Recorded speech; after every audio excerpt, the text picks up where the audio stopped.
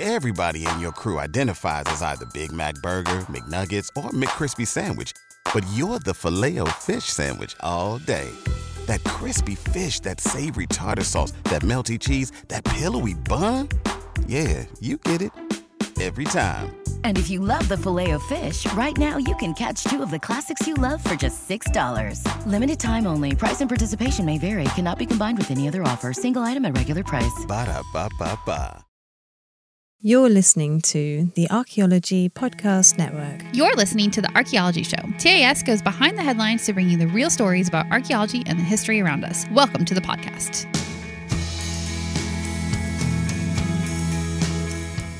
Hello and welcome to The Archaeology Show, episode 212.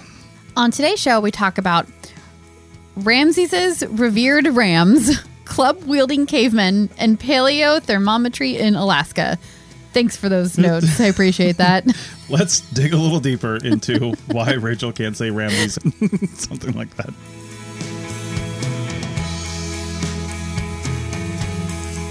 Welcome to the show, everybody. How's it going? Pretty good. Still here in Mexico. Yep. We were supposed to be gone, and then the weather got nice, so we stayed.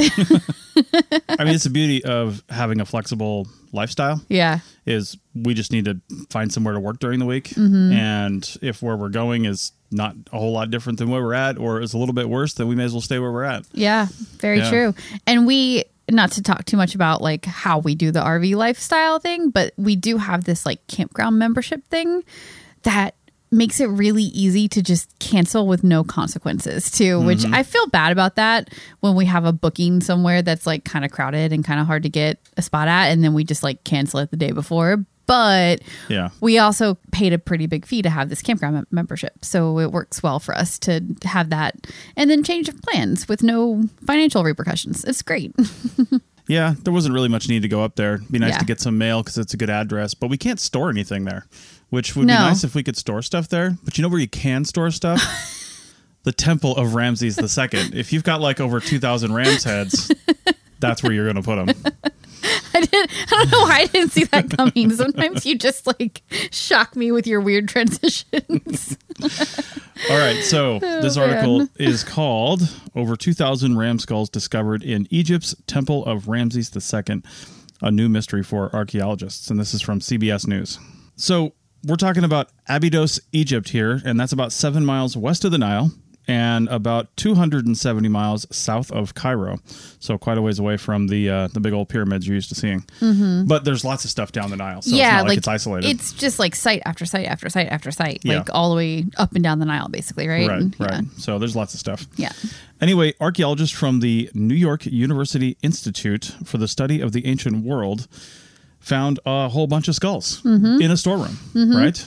The skulls were left, though, about 1,000 years after Ramses II's rule, and not all at once. We'll get to that in a second.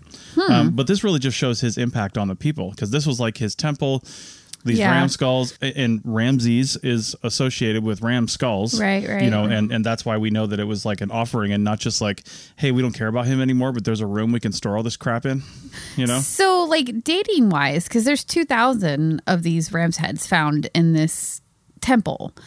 Do they know, like, if they were all deposited at the same time? No. So if it were different times, or I wonder if it was like a constant thing for like the 1,000 years after he died, just people continued to worship him almost like a deity or a god or something like that. It's kind of crazy to think about that.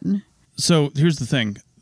We're not sure how the ram's skulls were accumulated, but we do know that they were more than likely actually put in this location all at the same time. Right. So when I spoke earlier and I said, you know, they know that it wasn't all, I guess, at the same time, it was here, actually. This is a storeroom, and it looks like just, you know, evidence that they found states that They put them all here. They put them all here, like they were On somewhere purpose. else, and then they were now stored here. Yeah. Maybe they were in another room in the temple. Yeah. Maybe they were in another temple entirely. Who knows? Maybe But they gathered them up from a bunch of different temples Right. to like protect them or something like that. I guess there could be a lot of reasons why they would have done it. Yeah. crazy thing is they were just digging and they, they knew they were in a temple and they were finding stuff. Yeah. And they found a few fragments of ram skulls, which I'm kind of like, where did those fragments come from? That's kind of interesting because these are all mostly intact. But then they just kept digging and then found an entire area filled with them. It just was like one after the other. Yeah, the pictures of them are really cool. So like definitely head over to the article link to see it. But they laid all the skulls out on like tarps basically, and they take up this gigantic area. It's really cool to see. Yeah, they think most of these were laid down during what's called the Ptolemaic period, which is, after Ramses' rule. And Ramses' rule was 60 years long. Ramses II. Yeah. 60 years long. It's a long time. And it ended around 213 BC. So that's crazy. So I guess it is like this ruler who was revered, basically. Yeah. Long-running ruler, and then people just sort of kept making offerings to him in his temple. Well, and Egyptian pharaohs were seen as gods. Yeah. So, he ruled for so long. I mean, some people lived and died during his rule, right? Right. So, ruling for 60 years, I mean, that puts him into at least, I don't know how old he was when he became pharaoh, but, Egyptians can become pharaoh pretty young, depending on the family dynasty. But so he was probably at least 70 or 80, give or take, which is pretty old for back then. And he had a massive impact. Some of the ram's heads were still mummified. The Egyptians loved mummifying things. They do. Well, not clearly was a very great preservation technique, and they knew it, and they used it a lot. They found other objects, including papyrus, just like sheets of papyrus. Probably was stuff written on them, but it didn't mention it in the article. Or it could have been degraded away, like if the ink had decomposed. Could have. They might be able to use different techniques to see if there was anything written there. If they appear blank to the eye, they might not be. Right. Yeah. Other leather artifacts were found, as well as statues. So all kinds of things in there. All this was about 6 feet under the current surface of the desert, which, man, I don't know how you just find this stuff because, if there's things in the area, I mean, they do just like do exploratory digging and things, but I'm not even sure, given the sandy soil and how dry it is, what kind of subsurface geophysical methods they could possibly use. Yeah. I'm not really sure what would work there. I mean, they're probably just looking at what they can see from the surface, what's left of structures, what walls, that sort of thing, and then just like an educated guess. And sometimes you get lucky and you find things. Yeah. So this storeroom was not just any room in the temple. It was actually inside the revered domain of the temple, they said. So that would probably be why they were excavating there. And, Right. Yeah, they were hoping to find something. Yeah, for sure. Just not like over 2,000 ram skulls. Who thought it would be 2,000 skulls? That's so crazy. I know. Also, some of the pictures in the article here, you can see this, but they also uncovered a large mud brick structure with 16-foot thick walls that dates back to about 4,200 years, well before all this. That is so fortified and big. Yeah. Like, why that thick? We'll get to it. But that's part of the 6th dynasty. And one thing I love hearing about when they say the 6th dynasty, I mean, 4,200 years. And the Egyptians already were like having dynasties. Yeah. Right? They're just like, whatever, we're doing this. Yep.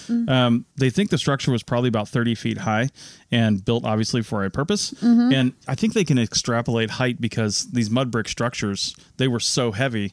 If you're making them big, you would only make a base that big if you were tapering it at a predictable angle. Yep. And they can either see part of the angle. They didn't say this in the article, of course, but they can either see part of the angle and then extrapolate how high it would be based on what they know, or they have experience, right? There's other things that have been found. So, but apparently it's thought historically that there was a wall around ancient Abydos, but it's never been found. And they're like, well, maybe this could be part of that wall. Could be. And that would explain how thick it is, because you would certainly want it to be for protection purposes. So I guess that makes sense that it was possibly part of a wall. I know. The thing I'm wondering is if is that all they've uncovered, or why wouldn't it just continue on? Even if it's the foundations of it, you'd think you could just follow that out. Yeah, but past societies might have knocked it down. They might have scavenged the bricks to use for other buildings. That kind of stuff happens all the time. So maybe a piece of the land actually fell away, depending on how steep it is, what kind of hill you're talking about, anything like that. In addition to the ram skulls and the artifacts, they also found other mummified animal remains, and those include dogs, goats, cows, and gazelles. Okay. They're just like, hey, If it lives, it gets mummified. Yeah, I mean, and they were probably for like sacrifice purposes, right? So either that or offerings. Yeah. Yeah, offering, sacrifice. Sacrificial offerings. Yeah, that kind of thing. Well, sometimes, and again, speaking without knowledge here. Right. You know, the Egyptians really believed in an afterlife. And sometimes, of course, the animals would have been sacrificed, but not just to kill them, but sometimes to literally provide food for the maybe Ramses. Whoever it is. Yeah, totally. Because apparently wherever the Egyptian afterlife is, they've got no food, no money, no supplies to make chariots. They like literally have nothing up there. They got to take all that with them. Yeah, apparently. So yeah. They also found, and this I thought was super cool, a small bronze bell that still has the clapper, the little bell part inside, and they cleaned it up and it works like the day it was made. That's so cool. Yeah. So they actually rang it. That's really neat. They said it was probably used to mark a herd. That was the phrase that was used in the article. I think that might mean like it's got symbols on it. Oh, but it also could have been around like a cow's neck to find them. Or a sheep. Or a sheep. Yeah, because they are ram's heads. Wow, they didn't even have cows, did they? No. I don't think. Probably around sheep or goats or something like that. Something that one of their herd animals that they would have had. Yeah, for sure. For sure. Well, that's really neat. Yeah, I mean, they had a bunch of those animals. Of course, they had domesticated things. And I just wonder, for these offerings, how do you think they killed them? Do you think they used like knives or maybe clubs? Do you think they used clubs? I don't know. Maybe we should explore clubs. I don't know. Let's find out if our ancestors really did wield clubs like cavemen on the other side of the break. Pulling up to Mickey D's just for drinks? Oh yeah, that's me. Nothing extra, just perfection and a straw. Coming in hot for the coldest cups on the block. Because there are drinks. Then there are drinks from McDonald's. Mix things up with any size lemonade or sweet tea for $1.49. Perfect with our classic fries. Price and participation may vary. Cannot be combined with any other offer. Ba-da-ba-ba-ba. Everybody in your crew identifies as either Big Mac Burger, McNuggets, or McCrispy Sandwich. But you're the Filet-O-Fish Sandwich all day.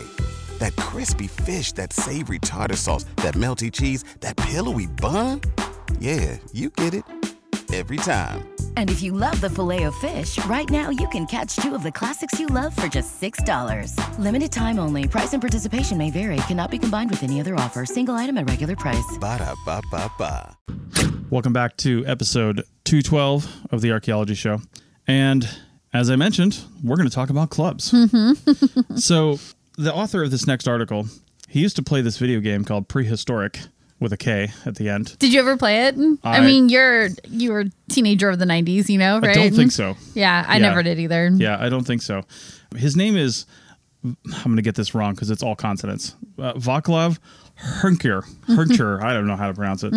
Look up the article. We have not only the article that we found this on Sapiens, but also the original journal article. Yeah. So if you want to find that, check it out. But and sign up for Sapiens if you haven't. Yeah, they have a good newsletter. They have the best archaeology newsletter. It's really interesting. That's how we found this article. And if you're listening to this in real time, which means April of 2023, they have another season of their podcast coming out this month, I believe. Cool. Yeah, so I just saw that in their newsletters, so go check it out. Yep.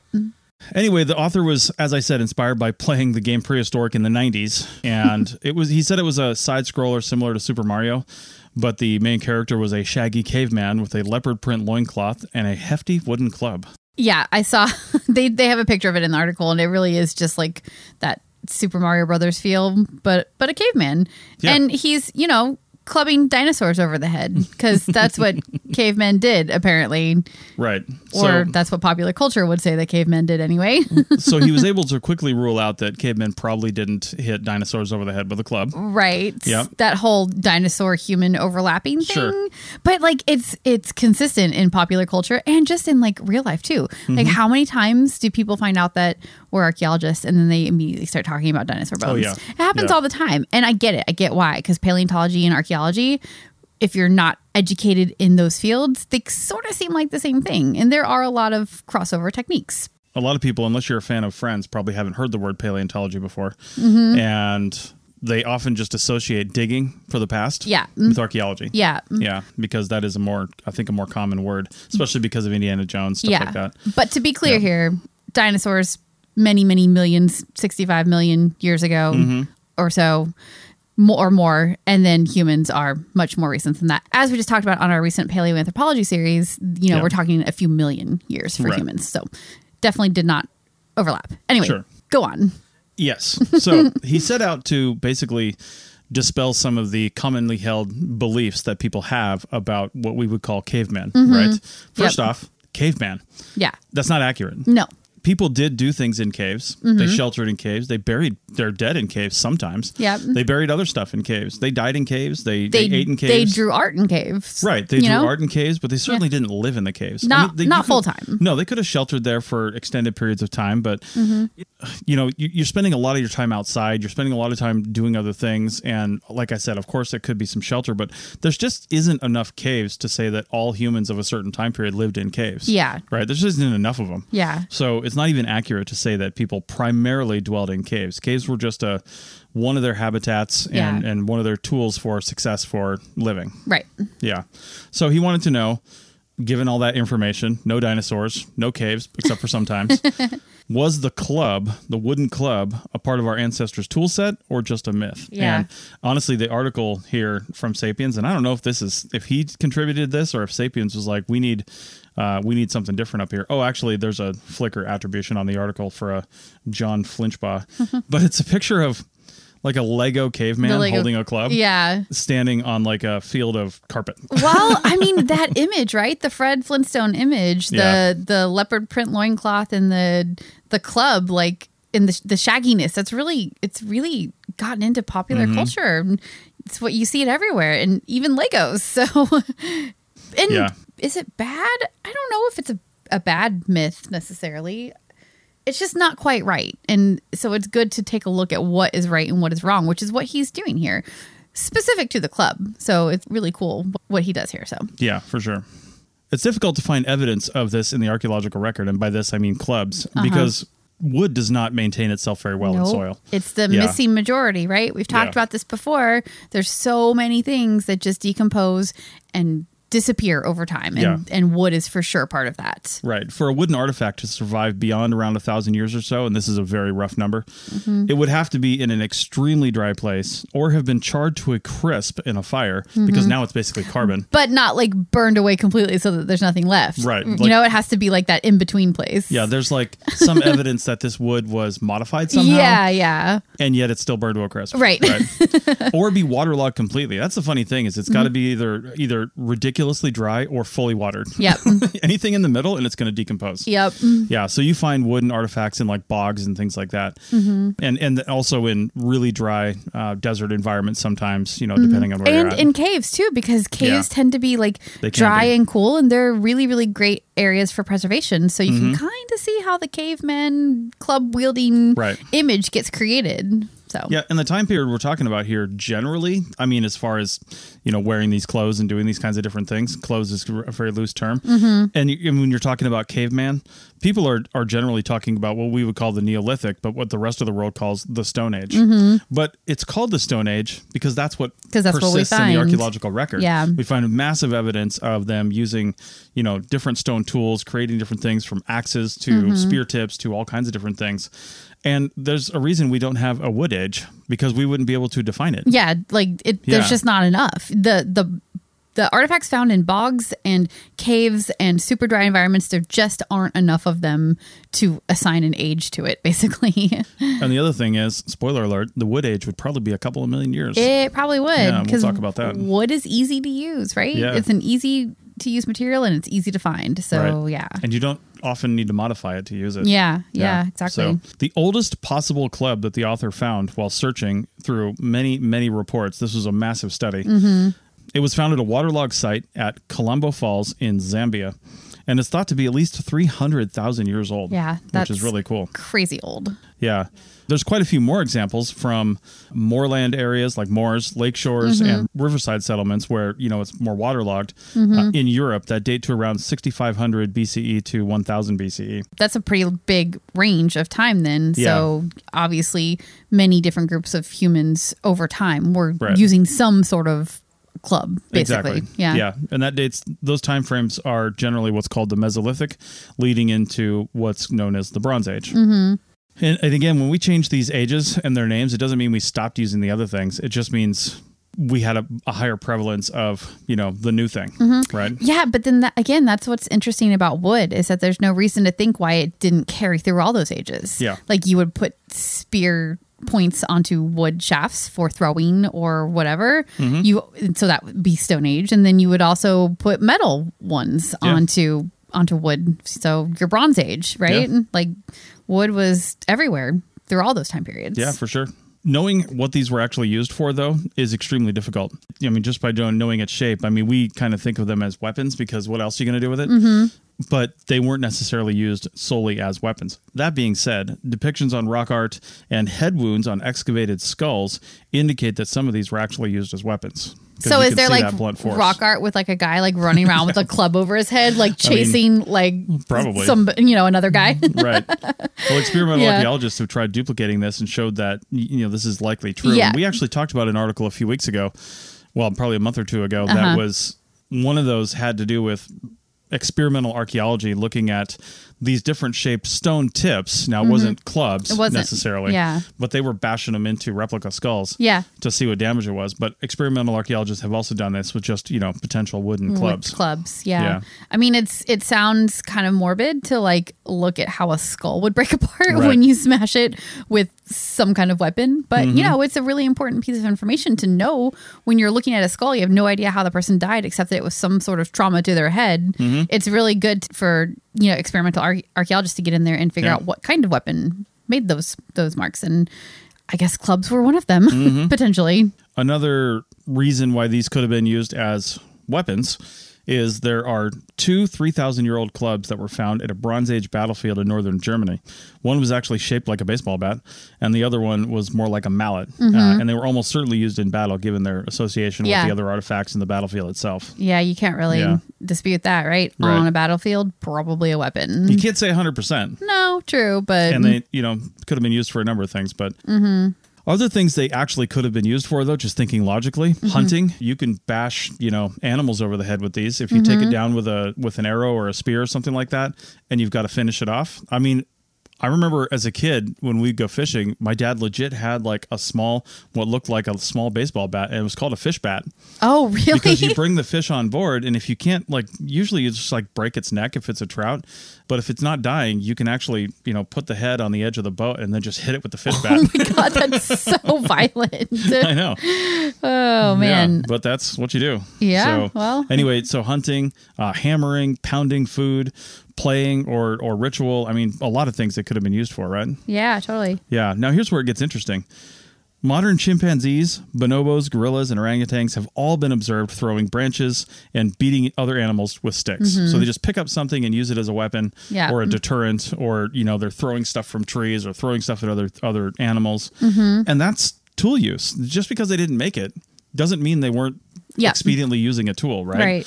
So it stands to reason that our ancestors did the same. There's no reason to think that they wouldn't. Yeah. If something's laying on the ground and you got to defend yourself, well, you're going to pick it up and hit somebody with it. Yeah, and I think from our last few episodes, we know that expedient tools like that would certainly have been used by our ancestors for sure. I mean, you're going to use what's around you and what's easy. Yeah, and it would naturally evolve into, well, this worked really well, but the end of it's too big on this stick, so I'm just gonna try to shave some of this off. And while I'm doing that, I may as well shape the end there to make it a little more easier effective. to hold or something like that for whatever I want to do, right? We still don't necessarily know why they would use a wooden club if something like a spear or an arrow were available, but it's more than likely that was used in close contact. Right? Like I said, you take an animal down from a distance, but they're not quite dead. Not quite dead. Here comes Rachel with the Monty Python quote. Yeah, I know. Anyway, but to get some of these answers, the author looked at modern groups of hunter-gatherers. Right. Yeah, people who had until recently been undiscovered. Yeah. And recently is more like the last 100 years, give or take 100, 150 years. Yeah. But there were a lot of people living as hunter-gatherers. And crazy thing is, I don't even know, I need to see the source for this statistic, but it's written in the article that it's estimated that about 5 million people today in 2023 live as hunter-gatherers. I read that to mean in the last 150 years. It says today. I mean, So he looked at studies over the 19th and 20th centuries for sure, right? That's not a dispute. But today, living as hunter-gatherers, and all that means is, it doesn't mean they're like Native American groups trucking around with teepees or something, or, whatever they're doing. It means they're getting most of their food from foraged wild plants and animals. And they may still live in a village.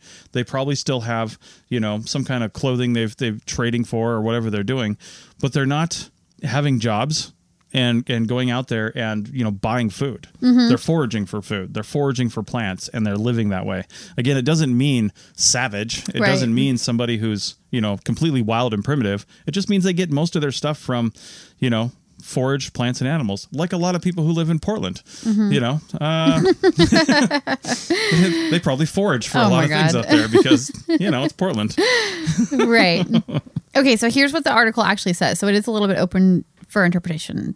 And I quote, "Today and for the past few hundred years, it's estimated that around 5 million people worldwide have been living as hunter-gatherers." So consistently about that number. So, yeah, I guess that means consistently. Yeah. Either way, if it's over 100,000, that surprises me. Yeah, it is surprising. I mean, it surprises me if it's over like 10,000. I mean, seriously. Totally. Yeah. But anyway, like I mentioned, the author looked at ethnographies of hunter-gatherer societies written in the 19th and 20th centuries. And an ethnography is essentially usually a cultural anthropologist, but they probably didn't call themselves that 150 years ago. But a cultural anthropologist going out and often living with a society or living adjacent to a society, befriending them, and then writing about them. You basically write, an ethnography would be literally everything about that society that you can possibly get, even from writing down its language sometimes.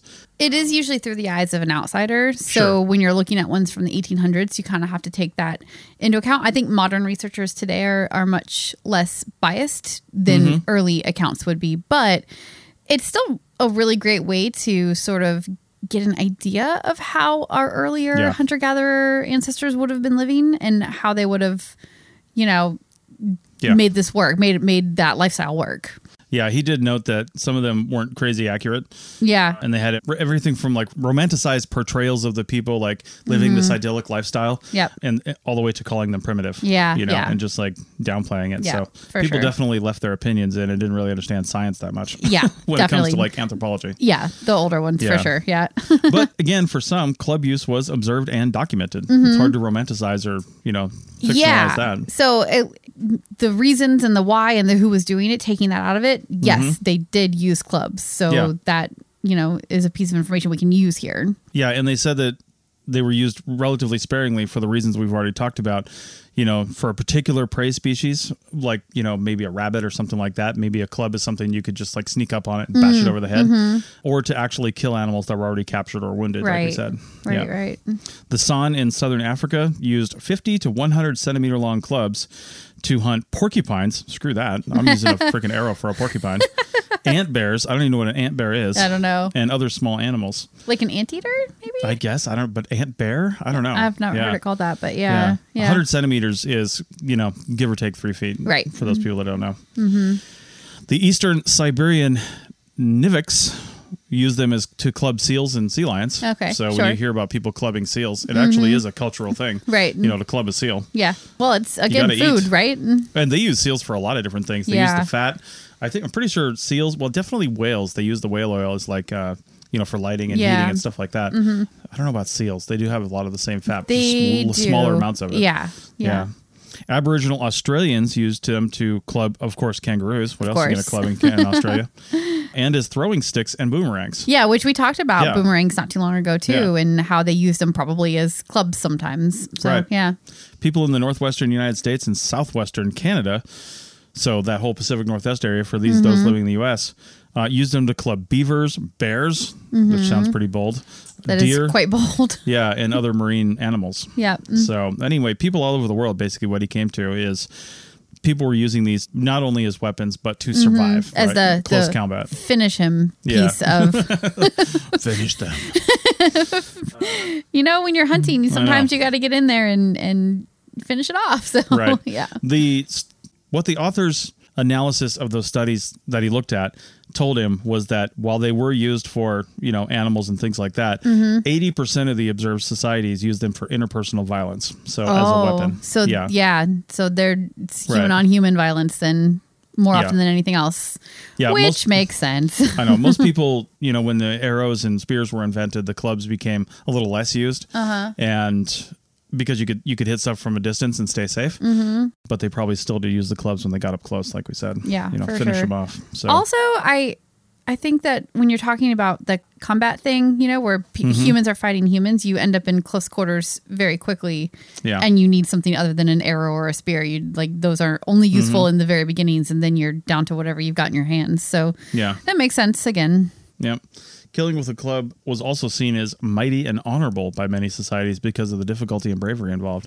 So some people would still, come down to that because it makes them look tough. And that's coming from the ethnographies, I assume, right? Yeah. Yes. Yeah. Now, these clubs that we're talking about, it's not just a shaped stick necessarily. In some of the observed societies, they were often very sophisticated and consisted of special shapes, could have been decorated, made of more than just one type of wood, so like a composite, and used with a very choice piece of wood, like not only just the species, but also the shape. Yeah. I'm thinking of big trees like redwoods and things up in the Pacific Northwest where you can see, these knobbies on the roots and stuff. Man, you get one of those roots that kind of tapers down to the end and it's got one of those nodules on it. I mean, that's like a natural, bash yourself in the skull club right there. Right. Yeah. So. Yeah, the pictures in the article are really, really neat. There's some really artistic and beautiful clubs that are in there, and they have what looks like writing on them. Maybe not quite writing, but some kind of hieroglyphic type of thing. And there's just some really beautiful examples. They were a form of art in some way too. Yeah. So it turns out that what this study found is that clubs have probably been used by Homo sapiens, the species Homo sapien, and probably some of the adjacent species as well, and possibly even back to Australopithecines and, all the way back. Maybe for as long as primates have been around, they've been using clubs. Yep. The further you get down in time, the more intricate these things could have gotten, the more shaped they could have gotten, a little more intention was put to them. Yep. I mean, they couldn't really shape the clubs until they had a way to shape the clubs. Right. So that kind of means stone tools. You need a tool for that for sure. Yeah. Yeah. So anyway, that's pretty cool. He set out to prove the video game right. And well, at least one small component of it. Yeah. It didn't really touch on animal skins. Maybe that's for the next research project. Right. As clothing. Well, one thing that our modern hunter-gatherer societies might find difficult to deal with, even if they do have a bunch of clubs, is climate change. Because that affects everybody. Let's talk about that on the other side. Pulling up to Mickey D's just for drinks? Oh yeah, that's me. Nothing extra, just perfection and a straw. Coming in hot for the coldest cups on the block. Because there are drinks. Then there are drinks from McDonald's. Mix things up with any size lemonade or sweet tea for $1.49. Perfect with our classic fries. Price and participation may vary. Cannot be combined with any other offer. Ba-da-ba-ba-ba. Welcome back to episode 212 of the Archaeology Show. And now, as I mentioned, we're going to talk about climate change. Kind of. Kind of. Not really. Climate temperatures. Right. What they were like in the past. And how they changed. Yes. Or maybe didn't. Right. All right. So what we're talking about here is an article that came out in phys.org called A Reconstruction of Prehistoric Temperatures for Some of the Oldest Archaeological Sites in North America. And it is based on a paper that was published in Science Direct, and it's an open source paper. So we will have links to both the article and the paper in our show notes. Yep. But the gist of it is that climate obviously has always been thought to be one of the largest drivers of human migration into North America from Siberia into Alaska and then down into North America and all the way down from there. Right. And during the last glacial maximum, though, when people were beginning to move in, much of northern North America was covered in ice sheets and glaciers, and there was only a couple paths really to get down into interior North America. Yeah. That being said, though, we do have sites in Alaska that date to the Paleolithic. So, right at the ragged edge of the Ice Age there. Yeah. When it's really not super great. Yeah. Or at least we think it is. That's what we were thinking, right? But we know that they lived there because we have the sites. Yeah. It's so they were braving the cold, I guess. It was worth it to be there to, keep moving south, I guess. But, it's always nice to have actual evidence. So in this study, the researchers are basically trying to reconstruct the past climate of Paleolithic sites. And they chose a group of sites specifically in Alaska's Tanana Valley area. So this valley in particular was never fully glaciated during the last glacial maximum. So it might have been more hospitable to humans. And that's probably why we have more sites there too. There's 6 of them that they chose to do this study at. Yeah. And people didn't travel back then just like we do, crossing several states in your car just trying to go to, grandma's for the holidays. Right. Right. They traveled extremely slowly, usually following food, or escaping situations, right? So they could have started that way, but then they're following migrations, they're following food, and they're just pushing on. They have no reason to stay one place over another. So, you go where the food is and why not just keep moving and look around? Yeah. So, but it takes thousands of years to do that. It does. And we had always assumed that maybe they were trying to escape the cold weather too. Like they're pushing south for that reason as well. Yeah. Well, there are sites in this area that date back at least 14,000 years. And we know that through other dating methods that they definitely date to that old. Yep. There's carbon dating and all that to say what the ages of these sites are.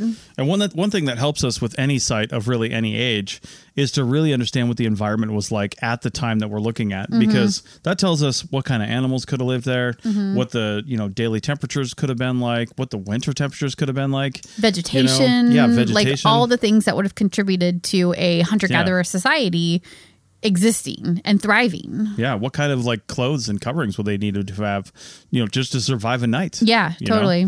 So in the past, we've used changes in vegetation and pollen to sort of catalog the broad changes across an area. But the problem with that type of study is that it's not very precise. You get like colder versus warmer from the data, but you don't get that quantitative, like exact temperature type of information.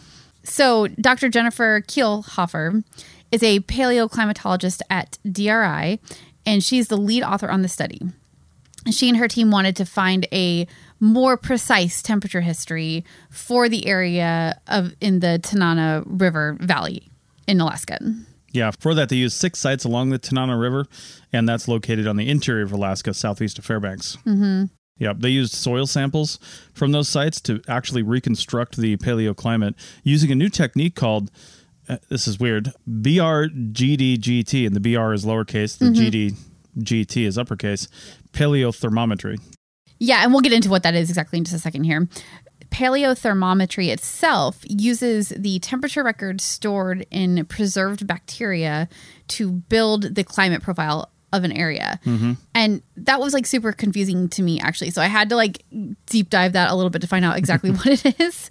But BRGDGTs are membrane spanning lipids that alter their cellular membranes in response to changing environmental conditions. And then you can track these changes and use that to construct the precise temperature profile of an area that has these little bacteria in the soil. Yeah. Basically, that's how that works. Yeah. In this case, with the samples they found, the mean air temperature in the valley was over the 14,000 year period was above freezing. Yeah. With a precision of 2.8 degrees Celsius, which is somewhere around probably 6 to 8 degrees Fahrenheit. Yeah.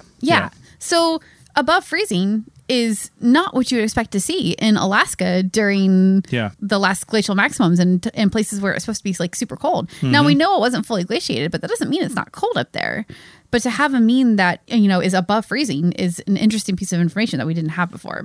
Yeah, and the other reason this is surprising because in the rest of the world, there were pretty big swings in temperature during the Younger Dryas and the, I don't know if I'm going to pronounce this right, but the Bolling-Ilarod time period. But this area was sort of buffered from those swings for whatever reason. Yeah, which again is probably why there were people here. Yeah. Like they naturally found these places that it was a valley, it was by a river, and it just is buffered from these bigger swings in temperature that were happening in other places around the world. And it meant that they could survive and thrive there and eventually keep pushing south. But at least while they were living there, it wasn't this like terrible, covered in ice and snow situation that you might think it was. And the article mentions that we still don't know why they left. But does that indicate, I'm just kind of wondering, theoretically, Does that indicate that we have a certain time period where there are sites and then thousands of years where there's nothing, indicating people actually did left? Or do we have 14,000 years of history there, indicating, well, people have either passed through there a lot or maybe some stuck around and they kept coming back? You know, I really don't know what the archaeological record looks like there. Yeah, that actually is an interesting thing. It would be a good next step to sort of see what this actually means. Were we fully occupying this area, forever from there on out? Or was it a move on and leave it behind? I don't really know. They did not say in this article. Yeah. So. Well, the last thing I wanted to leave, which I thought was just kind of like the perfect ending, is the actual final sentence from the actual paper itself. And I quote, based on our BRGD-GT record, deglacial to Holocene temperature fluctuations were unlikely significant enough to impact human populations in the interior, although relatively warm deglacial temperatures may have initially attracted megafauna and humans to this region. Yeah. So basically unpacking that is the temperature fluctuations weren't crazy big or causing problems.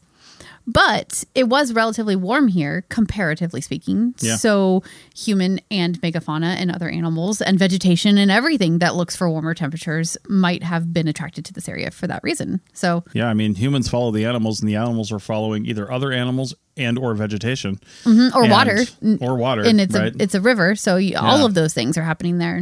Yeah, and if there's an area where they're living where, it's seasonal and stuff starts to realistically dry up in the fall, well, they're going to move. They're always chasing 70 like some RVers, right? So, they're looking for those temperatures and those places where they can consistently eat, find food if they're not cold adapted. Obviously, we have species that are cold adapted. They can live off very little during the winter time. They live in the snow. Doesn't matter to them. But not every animal is like that, and they need to migrate for seasonal reasons. But if they don't need to leave, then why would they? Yeah, why would they, right? Yeah.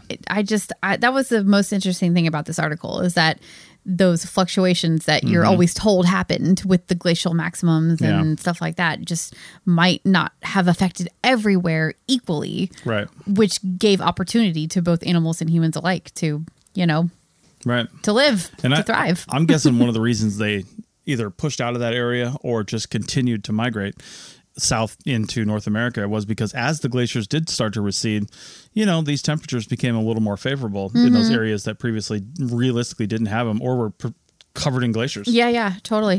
So they were able to move where they weren't able to move before. Yeah. Now, before you write a nasty email to me right now saying that humans traveled along the coast following kelp fields and things like that, that is another theory.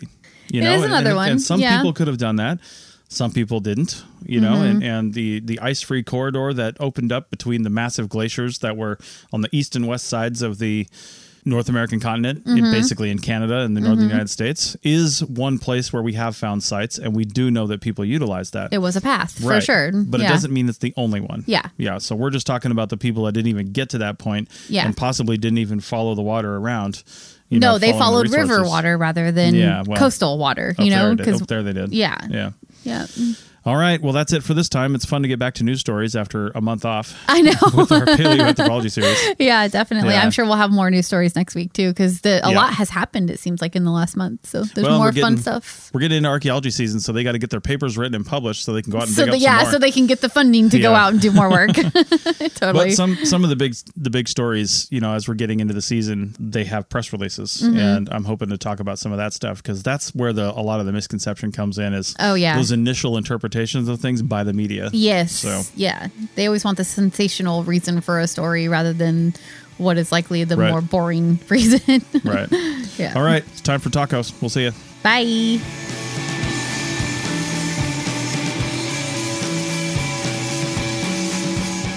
Thanks for listening to The Archaeology Show. Feel free to comment and view the show notes on the website at www.arcpodnet.com. Find us on Facebook, Instagram, and Twitter at ArcPodNet. Music for this show is called I Wish You Would Look from the band Sea Hero. Again, thanks for listening and have an awesome day.